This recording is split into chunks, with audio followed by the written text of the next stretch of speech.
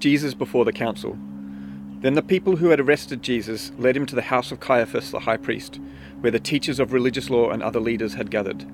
Meanwhile, Peter was following far behind and eventually came to the courtyard of the high priest's house. He went in, sat with the guards, and waited to see what was going to happen to Jesus. Inside, the leading priests and the entire high council were trying to find witnesses who would lie about Jesus so they could put him to death. But even though they found many who agreed to give false witness, there was no testimony they could use.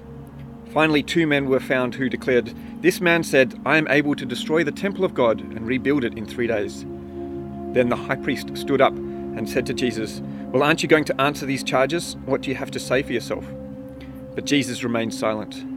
Then the high priest said to him, "I demand in the name of the living God that you tell us whether you are the Messiah, the Son of God." Jesus replied, "Yes, it is as you say, and in the future you will see me, the Son of Man, sitting at God's right hand in the place of power and coming back on the clouds of heaven." Then the high priest tore his clothing to show his horror, shouting, "Blasphemy! Why do we need other witnesses? You have all heard his blasphemy. What is your verdict?" "Guilty," they shouted. "He must die." Then they spit in Jesus' face and hit him with their fists, and some slapped him, saying, "Prophesy to us, Messiah. Who hit you that time?" Peter denies Jesus. Meanwhile, as Peter was sitting outside in the courtyard, a servant girl came over and said to him, "You were one of those with Jesus the Galilean." But Peter denied it in front of everyone. "I don't know what you're talking about," he said. Later, out by the gate, another servant girl noticed him and said to those standing around, "This man was with Jesus of Nazareth." Again, Peter denied it, this time with an oath. "I don't know the man," he said. A little later, some other bystanders came over to him and said, "You must be one of them. We can tell by your Galilean accent." Peter said, "I swear by God, I don't know the man." And immediately the rooster crowed. Suddenly Jesus' words flashed through Peter's mind. "Before the rooster crows, you will deny me 3 times." And he went away, crying bitterly. Judas hangs himself. Very early in the morning, the leading priests and other leaders met again to discuss how to persuade the Roman government to sentence Jesus to death. Then they bound him and took him to Pilate, the Roman governor. When Judas, who had betrayed him, realized that Jesus had been condemned to die, he was filled with remorse. So he took the 30 pieces of silver back to the leading priests and other leaders. "I have sinned," he declared, "for I have betrayed an innocent man." "What do we care?" they retorted. "That's your problem." Then Judas threw the money onto the floor of the temple and went out and hanged himself. The leading priests picked up the money. "We can't put it in the temple treasury," they said, "since it's against the law to accept money paid for murder." After some discussion, they finally decided to buy the potter's field, and they made it into a cemetery for foreigners. That is why the field is still called the Field of Blood. This fulfilled the prophecy of Jeremiah that says, "They took the 30 pieces of silver, the price at which he was valued by the people of Israel, and purchased the potter field, as the Lord directed." Well, I invite you to turn to Matthew, the end of Matthew 26 and the start of Matthew 27. And again, I feel like my task as we come to this message is to name a lie that you have grown up with in our society, that the stories of these 2 men, Peter and Judas, clearly demonstrate is a lie. But for many of us, if you've grown up in Tasmania, in Australia, you'll have picked up through your skin and will find yourself believing the lie, even though part of you knows it is a lie. And this is the lie, that there isn't really good and evil, there isn't right and wrong, that ultimately your task is to be true to your feeling world. And if you're true to your feeling world, then everything's okay.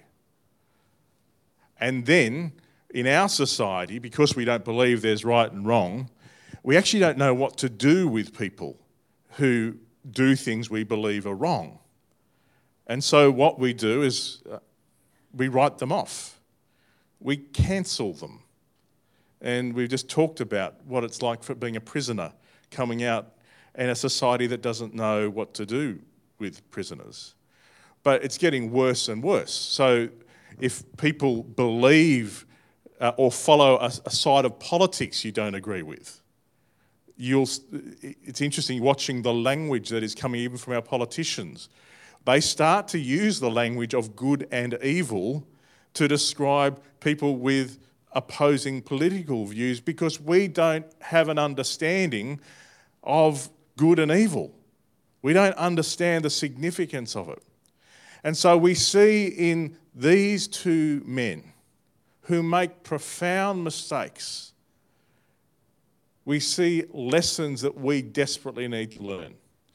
And so if you are on social media at all, I hope that you'll be able to, through the lens of Peter's life and Judas' life, you'll be able to be a bit wiser about how you curate your Instagram or Twitter or Facebook or, heaven help us, TikTok feed. Because this lie will be coming at you constantly. And again, your task as a follower of Jesus is to know what it means to live in the light. So here we have the story of two people who have failed and two people who know they've failed. And chances are, if you've been around the block more than a few years, there will be moments in your life that you look back on that you're not proud of. Is that true? Can you identify moments in your life as you look back on, moments of pain where you consciously chose against your heart? Now, this is where our society doesn't understand the difference. The Bible makes clear, and Jesus has just told the disciples in the Garden of Gethsemane, the spirit is willing, but the flesh is weak. What Jesus is saying, there's more than one part of you. And you have a heart that knows right and wrong, don't you? And you know when you've headed in the wrong direction. In fact, even if you've never read the Bible, Romans 2 says that the Gentiles have the law of God written on their hearts, that people know. And one of the dilemmas we have, I think one of the dilemmas we have to face in our society is there are a number of factors that influence mental health, and some of it is biological. But one of the factors is I don't think we've taught people to know the difference between their heart and what the Bible calls the flesh. And so when people make conscious choices to choose against what they know they're right, what they know is right, it does profound damage, doesn't it? Let's not talk abstract. Can you think of moments in your life where you knowingly have done what your heart knew was the wrong thing to do? Can you think of moments like that? Or, conversely, can you think of times where you knew it was right to do something, but you didn't do it? Can you think of moments like that? Can you agree those moments are not superficial? Those moments are profound. And if you're to be honest, you don't have to tell everybody about it, but you carry scars, don't you? From the moments you chose against your own heart. And so here we have two men choosing against their own heart. Now, Peter should have known this was coming. In chapter 26, verse 31, Jesus is saying to Peter, mate, I don't know how to tell you this, but you're going to let me down. And Peter twice says, no, I'm not. And then, as we pointed out last week, within 2 hours, at the very moment where the Son of God was reaching out and needing friendship, Peter was falling asleep. And in the moment of crisis where Jesus is being betrayed, Peter ignores all Jesus' teaching about loving your enemies and pulls out a sword and declares war on the whole Roman Empire.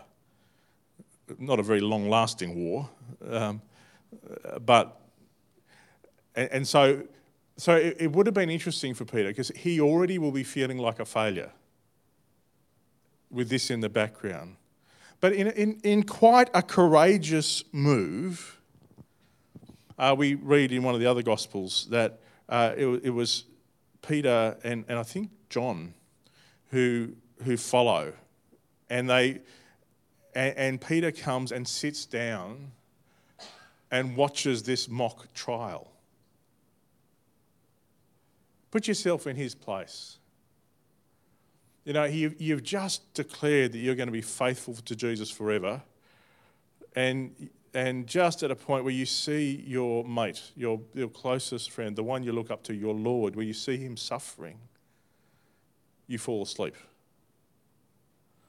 And then when you see the moment of crisis, you ignore all that he's taught you and fall back to the old ways, thinking that force is going to bring peace. And now you see these high priests, the Sanhedrin surrounding Jesus, and you see this mob descending on him. And you see people come forward and take him completely out of context. I mean, they do quote Jesus. They say to him, I think it's verse 61 of chapter 26. I know it's a bit later, where he says, oh yeah, no, it is. That is right. Verse 61. Someone comes forward and says, this fellow, talking about Jesus, said, I'm going to destroy the temple of God and rebuild it in 3 days. Now, they took that as a threat against the temple, which was illegal, a threat of violence. But of course, what is actually happening, as that accusation is hurled, the very thing Jesus prophesied is underway. Because the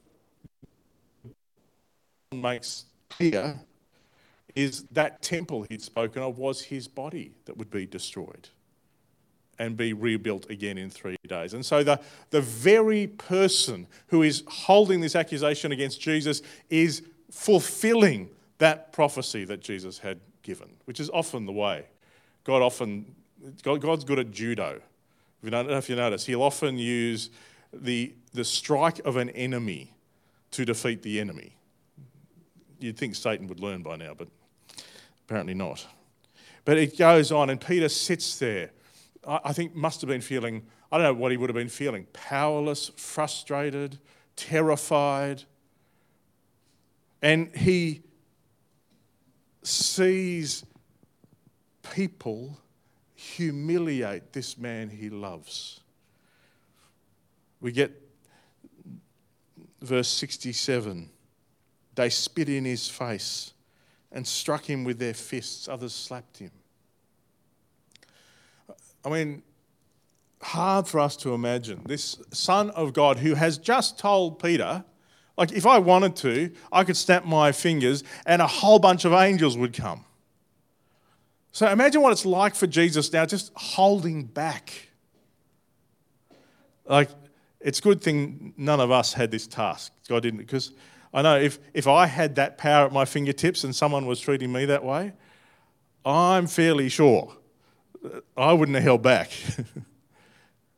But Jesus holds back and Peter is distraught.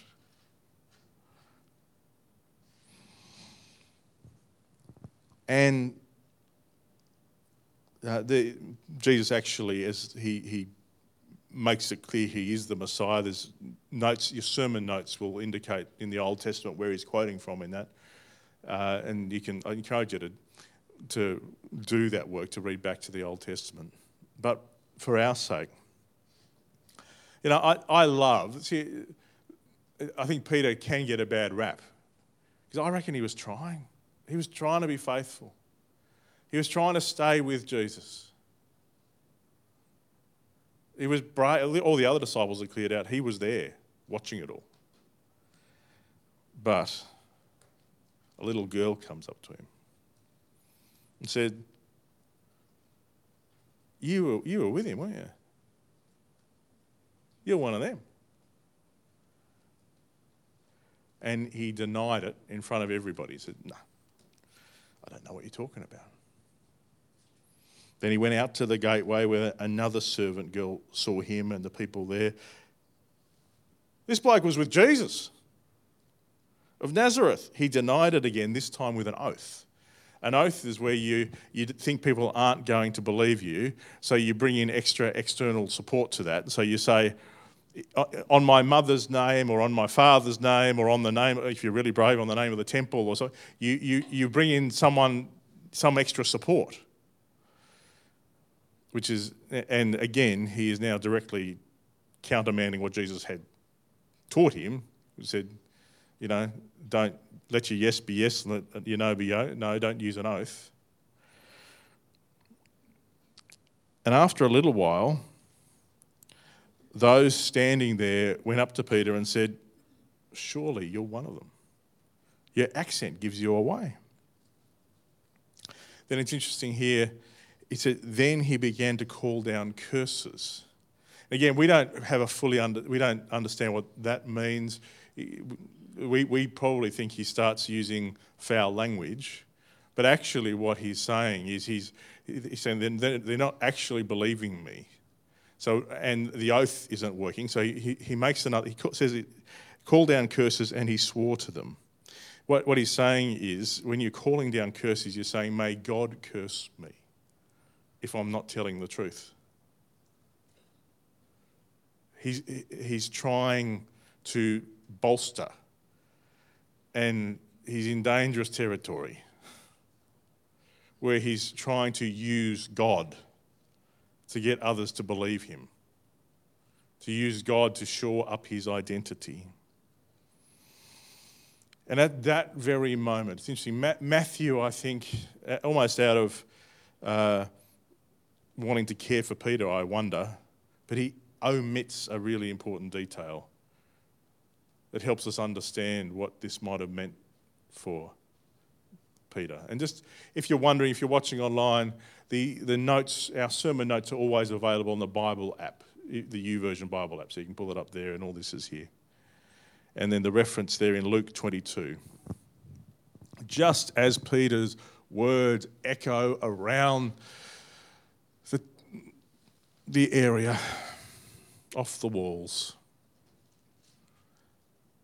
Jesus is being moved.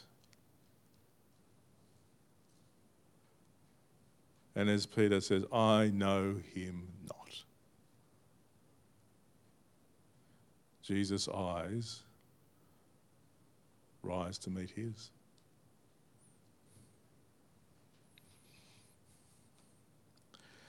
I think this is probably the darkest moment of Peter's life,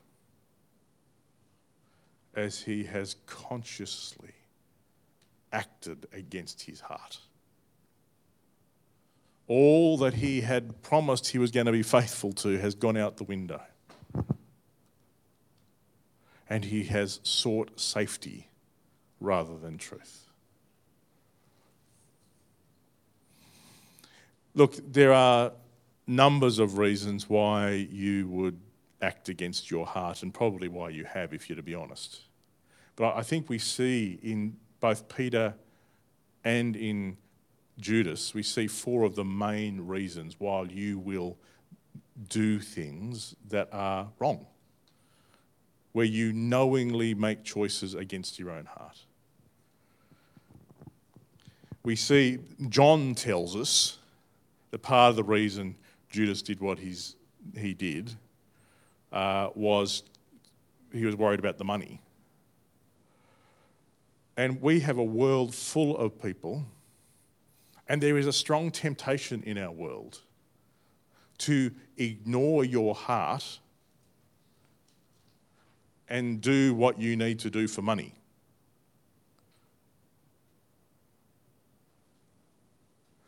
I've had lots of people tell me that they are just waiting to earn enough money so they can do what God asks them to do. Because in our world, money is the main thing. It's the main measure. And so it's one of the main reasons, that's why Jesus speaks so much about it, it's one of the main reasons we choose against our own hearts, isn't it? There's another reason we see in Peter in the garden. It's interesting, one of the fruits of the Spirit is self-control. We are taught, and there's this lie in our society, that somehow you've got to let what your body feels like, it's got to dominate you. You've got to be true to your feeling world. What that is teaching us to do is be immature. In Ephesians talks about maturity as the not being thrown around by life like a cork on the waves. If you're going to be run by your feeling world, you are going to be immature. And so one of the signs of maturity is that you can control your body. You have self-control. Peter was not able, and it's tough. Sometimes you're just exhausted. Sometimes your drives are, whether it's your sex drive or your hunger or whatever, sometimes your body is screaming at you. And God, nowhere is the idea that you should pretend you don't have a body. But it's clear that as a follower of Jesus, you need to have self-control. And if your body is running the show, it will cause you to do things, and you probably can look back on your own life where your body has caused you to do things where you've made decisions that you know are wrong. Isn't that true? The third way you can end up being untrue and compromise your own heart is what Peter did in the garden when he felt threat. You can pull out a sword and seek to attack. Become a bigger bully so the bullies won't hurt you. You can cause enough damage so that your attention can be taken away from the damage that's going on inside you. Lashing out at others because of your own insecurity is one other way that we can do damage, or we can be choosing against our own heart. And here I think in the courtyard, as those words ring around, is the fourth reason we make choices not to listen to our own hearts and not to do what we know is right.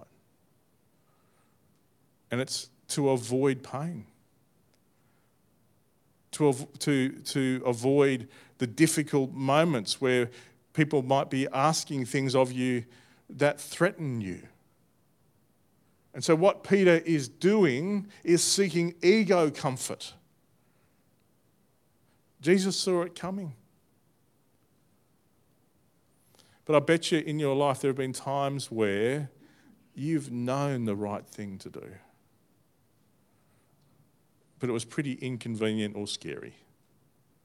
And so you went in a different direction. Our world will tell you that there isn't right or wrong. That's wrong. Every time you make choices against what is right, you do yourself damage, and you do other people around you damage. And there is only one appropriate response.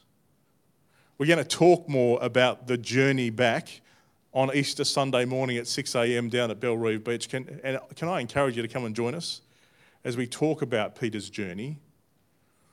But his first response to seeing what he's done. What does it say in verse 75? What's his first response? In chapter 26, verse 75, what's his first response when he sees what he's done?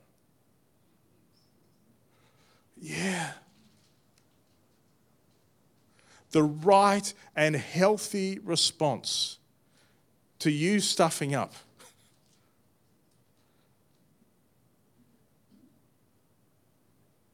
is not to avoid it, not to pretend it didn't happen, but to let yourself feel what the Bible calls transgression. Transgression is the word that, it means we get the word from transgress. It means there are God has put boundaries in this world. And what we've been talking about in all these things is transgression. When you step across a boundary, you know you ought not to step across. You have transgressed. Or conversely, when you know God is asking you to do something and you avoid doing it, that is also transgression. And what I love about Peter is he's wholehearted. He doesn't pretend. He doesn't come up with some clever rationale to explain to Jesus and everybody else why he was right. He just breaks down in tears. I think part of the reason we have, like I said, there's lots of reasons behind why we have a mental health crisis in the Western world at the moment. Some of it is physiological and biological. But some of it is we don't have enough of us breaking down in tears when we do damage to ourselves and others. We don't own our crap.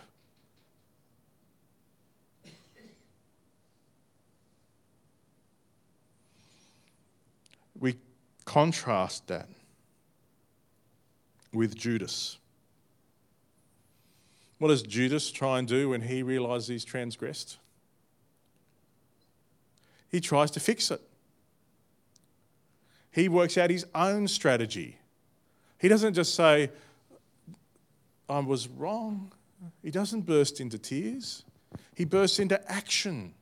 And too many workaholics, too many addicted people, what they're doing is running from the pain rather than turning and facing it. So Judas kicks into gear and he goes to the high priest and says, "Here, have your money back." And they say, "That's not our problem." Then they go and buy a field with it. So Judas reckons he realises he won't be able to fix what he's done. And so now he turns in on himself.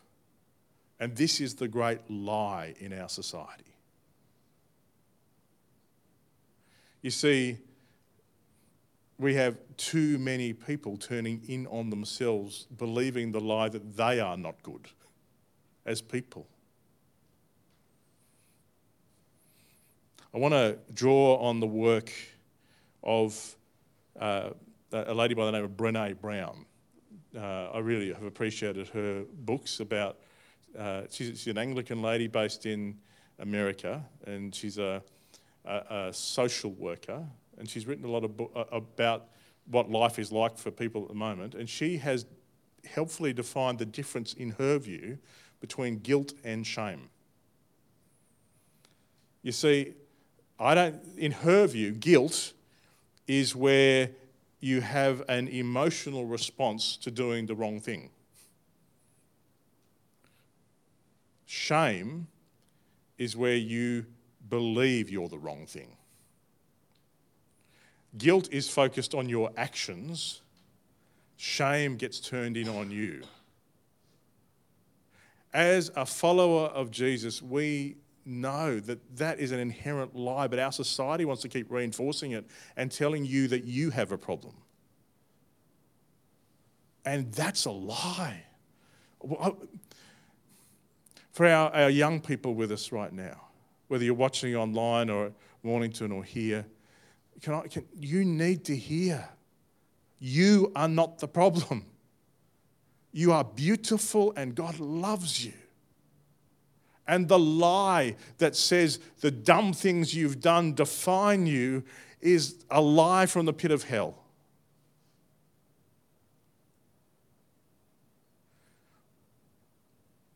Our world says there is no sin. So we've got to watch it, because we stumble into this trap over and over again because of the way our world teaches us. For me, I keep coming back to 1 John 1, 8-10, where it says, if we claim to be without sin, we deceive ourselves, and the truth isn't in us. And this is where we have to face, we need to keep talking about this, that there is a lie in the Christian church that says Christians all have it together. Yeah. And so we become hardest on each other when it becomes obvious that we don't. And we don't confront each other appropriately when we do see each other transgressing. It's easier to look the other way until it gets unwatchable, and then we write each other off. Sorry, you don't get to be a follower of Jesus and do that. Following Jesus means acknowledging that we are messy.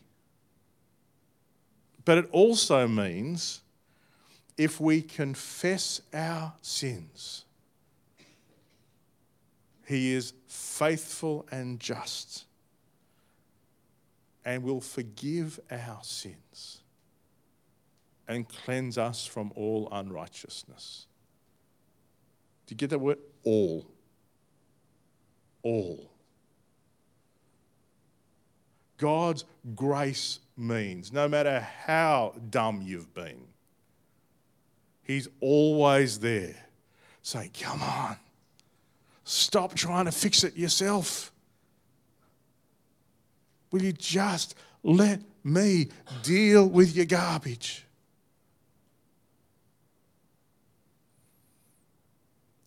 But we are fast becoming a shame-based culture. And too many of our young people are damaging themselves because they think they are the problem. They don't know how to separate themselves from the dumb stuff they've done.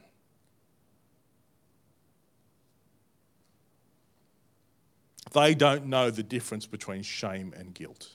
Shame is a lie from the enemy to tell you that you're not worthy. And you need to hear it's a lie. Your shame gets dealt with on the events we're going to celebrate this Friday.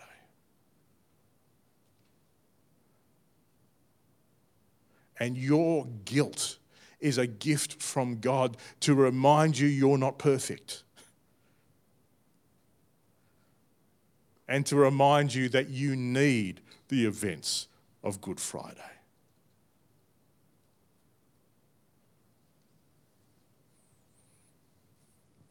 Judas let the lie destroy him.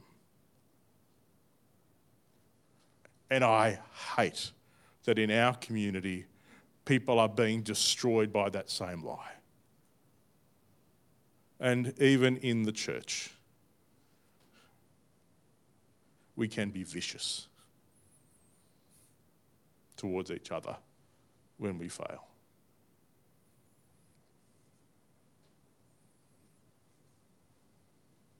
I forget exactly how it goes in the teaching team. I think there's a line that says that church is meant to be a hospital for sinners, not I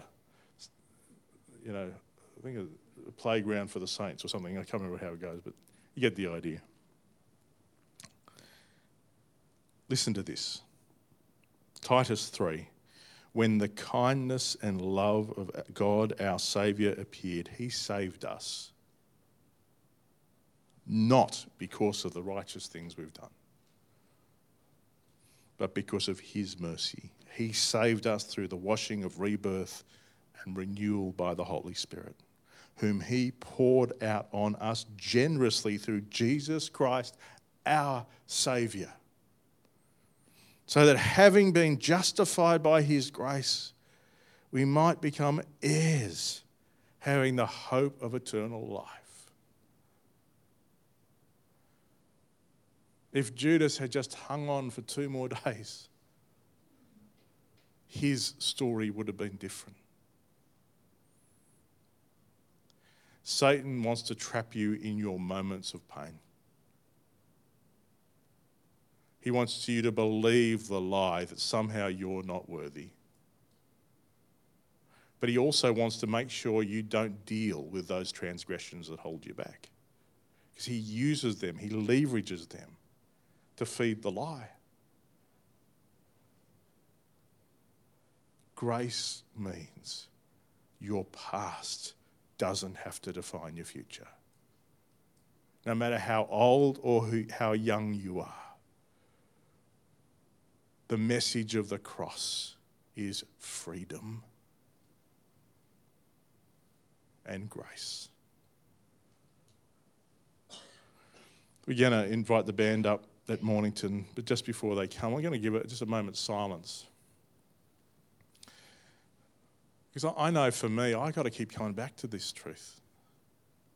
I know I can believe Satan's lies. If I look back on some of even the moments I have confessed, he'll bring them to my mind and say, how could you have done that?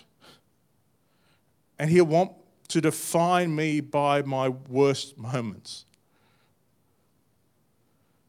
Jesus comes in, Matt, you're not defined by your worst moments. You're defined by my love.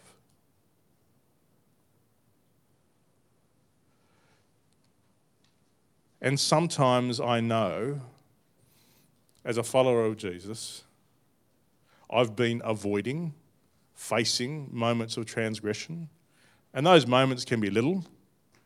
They can just be being grumpy and self-centered and getting annoyed that we're watching a TV show I don't like. Not that it would ever happen. Or they can be big, where my words have ripped somebody apart.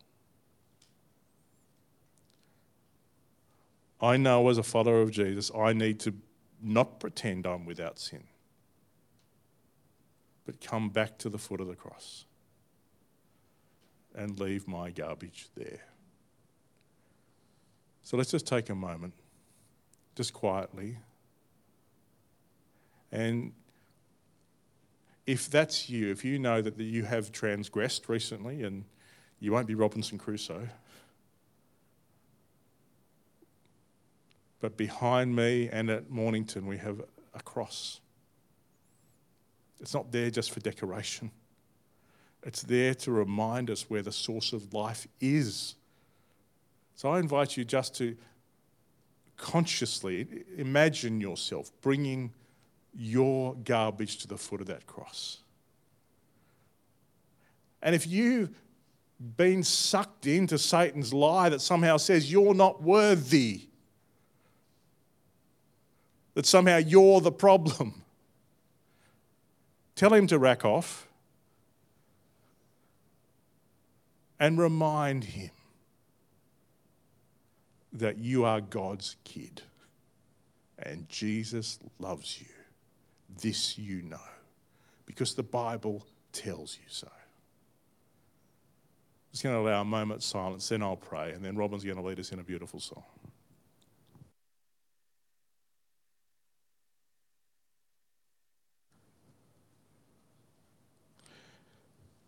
Jesus, thank you for your love.